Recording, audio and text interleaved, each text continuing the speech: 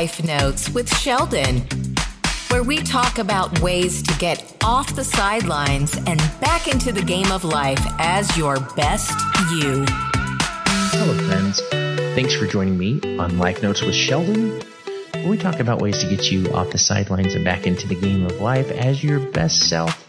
Today's Life Note I want to share with you is based on a recent experience that I had. But first, a couple of quotes that I want to share. One by Hans Christian Andersen. Just living is not enough. One must have sunshine, freedom, and a little flower. And then one from Nadina Morris. Don't let the shadows of yesterday spoil the sunshine of tomorrow. Live for today. Recently, I was on an extended flight. As we were approaching our destination, I looked out the window to try and see what type of weather I might be expecting upon our landing. I saw quite a few clouds. However, I saw something I don't generally see on cloudy days, since I'm not usually thousands of feet above the clouds. But since we were above the clouds at that moment, I saw the brilliant reflection of the sun. And I'm not sure why I never thought of this before, but at this point I realized that on cloudy days, the sun is still, in fact, shining. It's up there, shining above the clouds, and on really cloudy days, we may not be able to see it. And on partly cloudy days, we may only get to see it in part. But on the next cloudy day I experience, I'm going to harness the power of my new perspective to remember that the sun is still shining even if we just can't see it presently. The storm clouds in life we encounter at times can seem ever so daunting.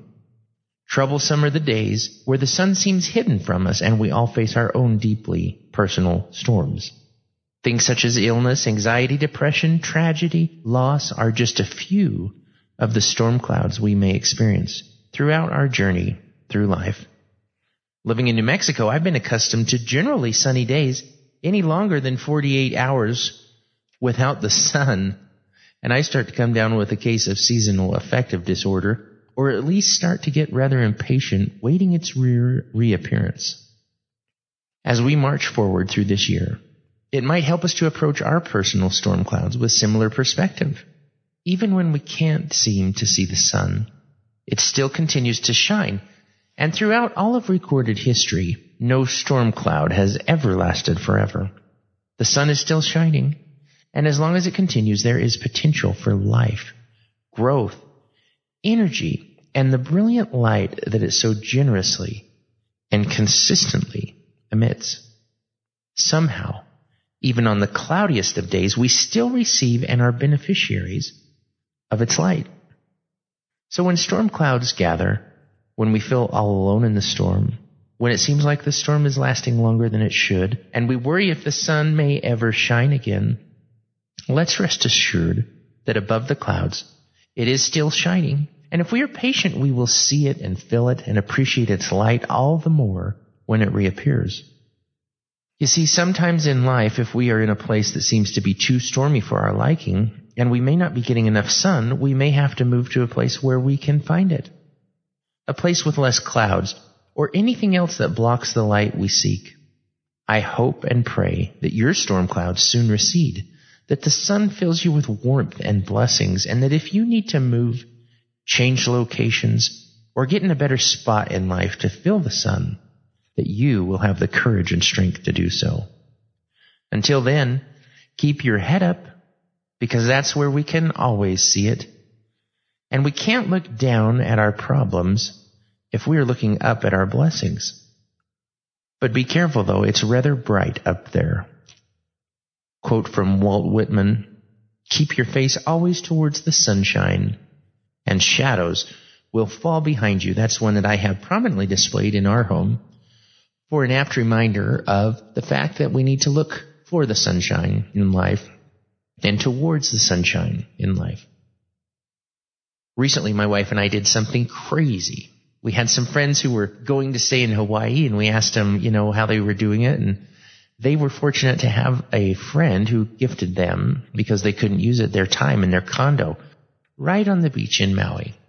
Beautiful, wonderful place. And so I asked him how they were going and when. And he said, "We're leaving Saturday." And I said, "Well, if that ever happens again and they want to offer you that and you can't use it like next year, will you holler at us? We'd love to. I said it jokingly, but he called me about 10 minutes after he left my house and got home and said, hey, we'd like you to come with us. And I said, what? Yeah, we'd like you to come with us. I talked to my wife. She's great with it. And I thought he was totally joking, but he was serious. And this was on a Tuesday night or a Monday night before they left on Saturday. Very little time to plan, very little time to prepare. My wife and I had wanted to do the Hawaii thing, but we were going to wait till our 25th wedding anniversary. This month we'll complete our 20th wedding anniversary, which is huge and monumental and hard to imagine that we have been together at this point practically longer than we have been apart, amazingly. So we put our heads together and decided to do something crazy and just go for it. I was nervous and I was worried. How are we going to make it all work? We have wonderful parents, grandparents, friends, and a village in this community that help us out. And we had the most amazingly spectacular time. We had an incredibly relaxing, peaceful, wonderful, memorable week. And we squeezed every ounce of life we could from that island. We did everything. The road to Hana. We woke up at 3 a.m. to catch a sunrise from atop a high mountain. We swam underneath a waterfall and through it. We did everything we possibly can. Looked at whales. The whales were incredible at that time. Snorkeled. We really maximized our time there. And we were so happy and loved this spirit of aloha that pervades there. That spirit of not worrying about your cares, of not fretting, and of being happy with what's around you. An interesting thing. At the luau we attended, our server, Greg, I was amazed at these people who just up and moved to Hawaii from the darndest places. And how did they do that? Because you hear that it's so impossible, it's so expensive, no one can ever do it, and yet people do. And so I asked Greg, I said, Greg, tell me about your story. How did you end up here? Because I'm fascinated with it. The people that have gone, they seem so happy and content. And why would they not be? They're living in paradise. And I said, what's your story, Greg? How did you end up here? And he said, well, it's easy, quite simple, really. When I was 22 years old, I bought a one-way ticket. And that's it. Lived in Southern California and wasn't really happy with his life there. Didn't know what he wanted to do with it. But at 22, he'd gone to Hawaii once with his parents, and he decided that's where he wanted to live. It's where he wanted to spend all of his days. And so at 22 years old, he bought a one-way ticket so he couldn't come back. And he had to make it work, and he did. Another person we talked to lived in the Midwest, and they were there. And you always wonder, well, how are you doing it? And the same thing. He said, well, first of all, you need to sell everything you have and then come over here and buy it because it's cheaper that way, and live simply. And these two people were living simply, much simpler than they would have here on the mainland. And they were so happy. And it's interesting that selling their stuff, working a job that doesn't make a whole lot of money, and living in a small apartment or a very small home or a rented room would make these people so happy and content.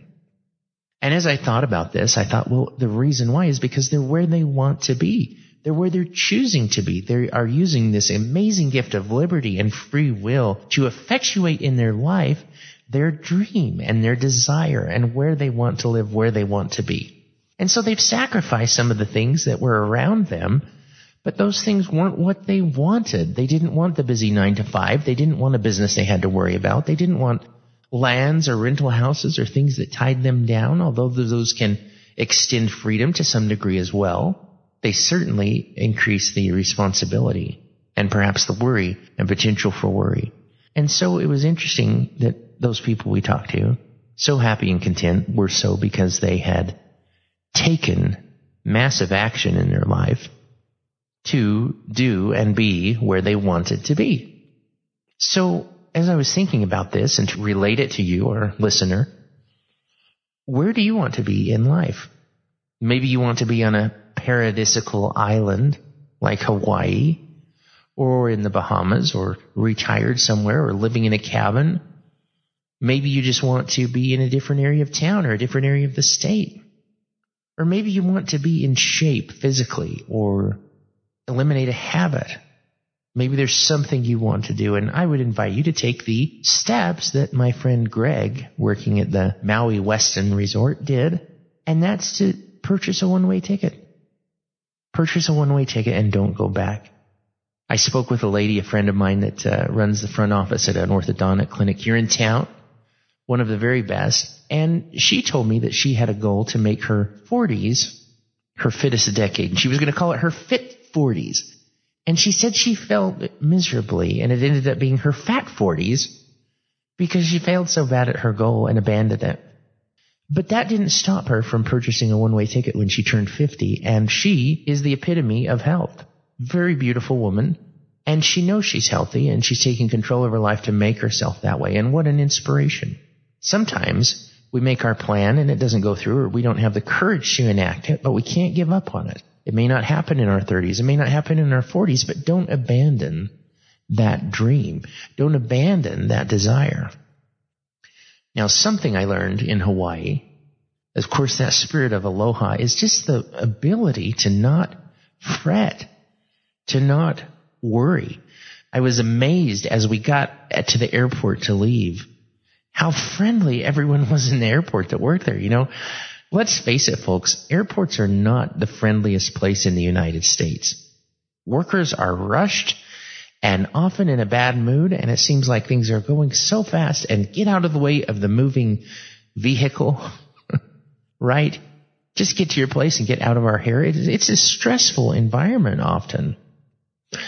And when we approached there, we were amazed. The person at the counter was so kind, and he said, "Can I help you with anything? You know what?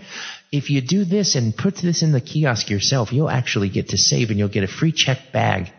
I know it's kind of silly. I could do it for you, but if you do it, that'll save you money. Don't know if you're interested in it." So he took this initiative, took this effort to make our experience better. And, you know, I'm sure he doesn't get necessarily points or big things if he gets people to use the kiosk, but he was saving us some money, and he looked out for us.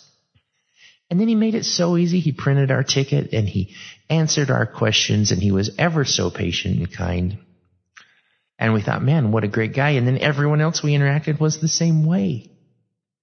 They were the same way. They were welcoming and friendly and relaxed and not rushed. And I thought, what are the people doing on this place? And how do we take that and bring it to where we live? And, you know, I've told my wife and told others around us, the challenge that we have now is bringing aloha to New Mexico, is bringing this spirit of aloha, bringing this concept of ohana and aloha, bringing these things to our lives, our daily lives, bringing this calmness, bringing this acceptance, bringing this peace to our daily lives. And I think part of that is following the wise example of my friend Greg that I met, to abandon some of the things that we don't want, that we don't like, and that we don't enjoy, to abandon some of those things in order to have what we really want.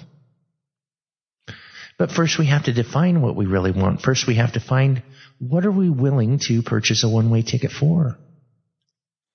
And it takes courage to make change. It takes courage to make massive action change in our lives. It takes a lot of courage. But every great opportunity I've had in life, every turning point, every exciting, wonderful experience I've had has been because I've made a decision, because I've opened a door, because I've walked through that door and gone forward. Two roads diverged in a narrow wood, and I took the road less traveled by, and that has made all the difference, I think, is how that incredible quote goes that means so much. And as I met some of those individuals who had done that, I realized that they had taken the road less traveled by. They had defined their dream. They knew what they wanted, and they sacrificed the things that they didn't want, or that weren't important, or that weren't that essential, in order to arrive to the place that they wanted to be. And what power there is in that, what wisdom. And what things can we give up and get rid of in our life right now? What relationships do we have that may be toxic, that we may need to distance ourselves from? Do we have people or things that continually frustrate us? Not things that we're initially stuck to or married to, literally or figuratively, but do we have things that keep bugging us? What are those things that bug you? What are those things that really bother you and keep bugging and bothering you in life? Well, why do you stay in the position where you get bugged and bothered and pestered by it? If you stepped on a nail or a tack that went partway through your shoe, and so every once in a while when you hit a strong step, it would poke you and prod you and hurt you, would you not eventually take a look at the bottom of your shoe to find out what was causing it? And then when you found out, would you not take the extended time and effort to remove that sharp object that was causing you pain over and over and over?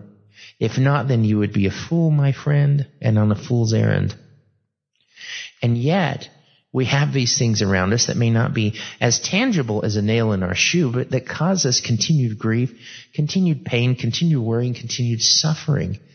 And so many of these things can be limited and at times even remedied by taking the action to look down or look where it's hurting and find out what's causing that. And then find out maybe how it got there and why, how we can avoid it, and how to remove it from our lives, or at least distance it from us so we don't get stuck again. I know we all have things in our life that are causing us trouble, causing us pain, causing us sorrow. Some of those can't be helped. Some of those may be health conditions. Some of those may be financial troubles that we're in right now. But there's many things aside from those that we can't control that we can.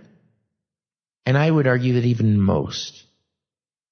And so, let's take that time. Let's take that effort.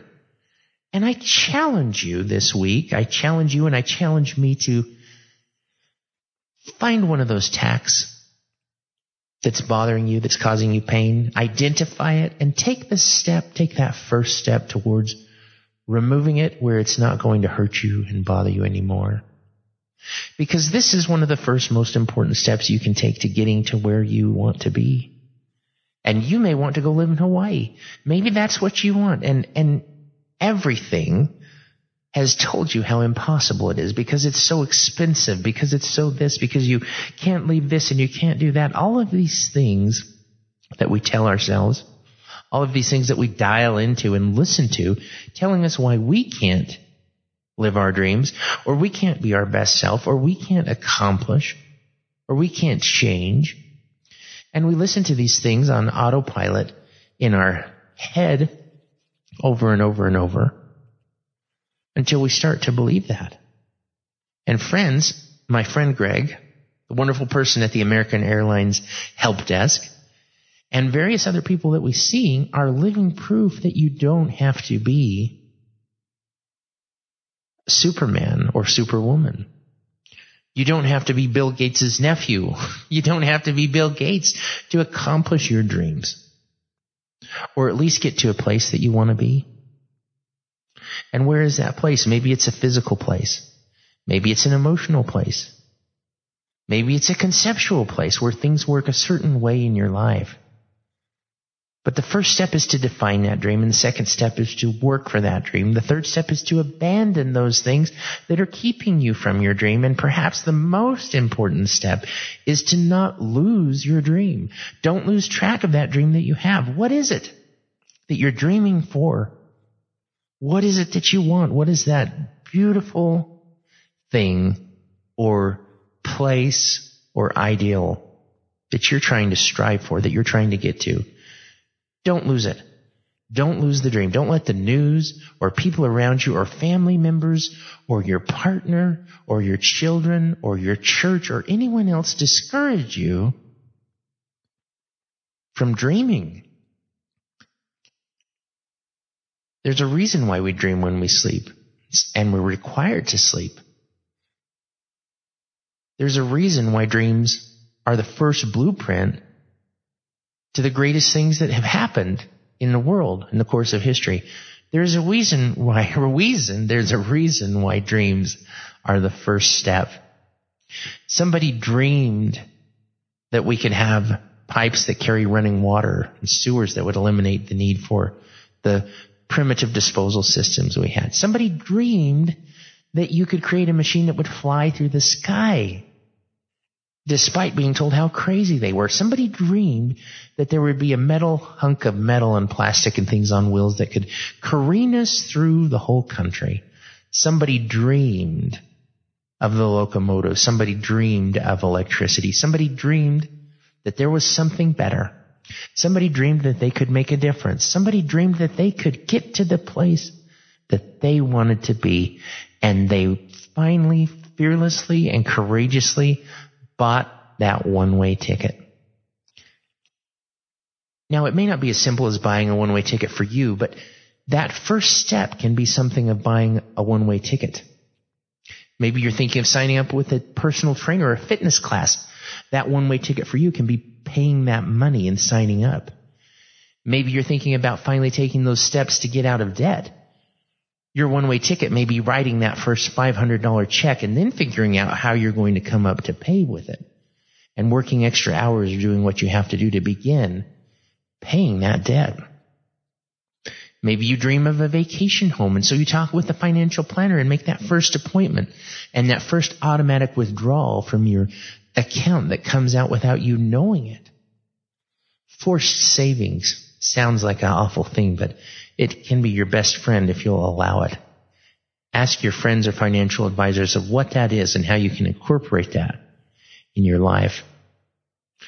Friends, don't forget to dream. Don't abandon your dream. Start buying those little one-way tickets that are going to commit you to working towards that dream, that are going to commit you to taking those steps to get there. And for heaven's sake, don't believe what people say that you can't do it, because you are incredible. Look at all you've gone through. Look at the chances of you being the Olympic swimmer you were to get here and exist were so very slim, and yet you did it. The chances of you making it through childbirth, of course. The chances of all the things that you've done have gotten you here. You're a miracle. The fact that you're here is a miracle, and you're special and you're valued. And if you have a dream, why can't you? If someone else can, why can't you do it? Well, why can you?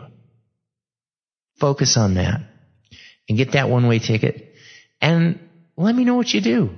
I'll hold you accountable, and let me know when you get there, because when you do, I will want to come stay and maybe even rent a room for a while from you in that house in Hawaii. Friends, dreams are great. The sun is shining. Even on the cloudy days, it's shining up there above the clouds, and it's going to come back. We in New Mexico know this.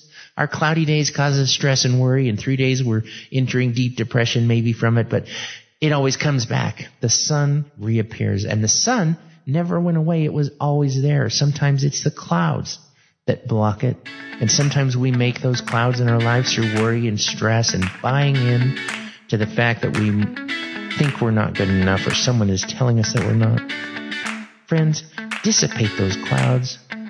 Dissipate them everywhere you can. You can't control if you're there, but you can control if you feed them. Let them go and enjoy that sun, and I'll look forward to talking to you next week. Have a great day.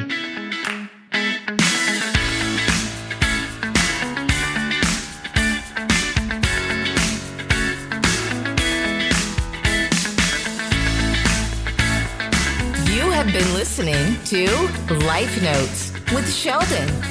Listen every week for a brand new note on life. We hope that we have given you a way to get off the sidelines and back into the game of life as your best you.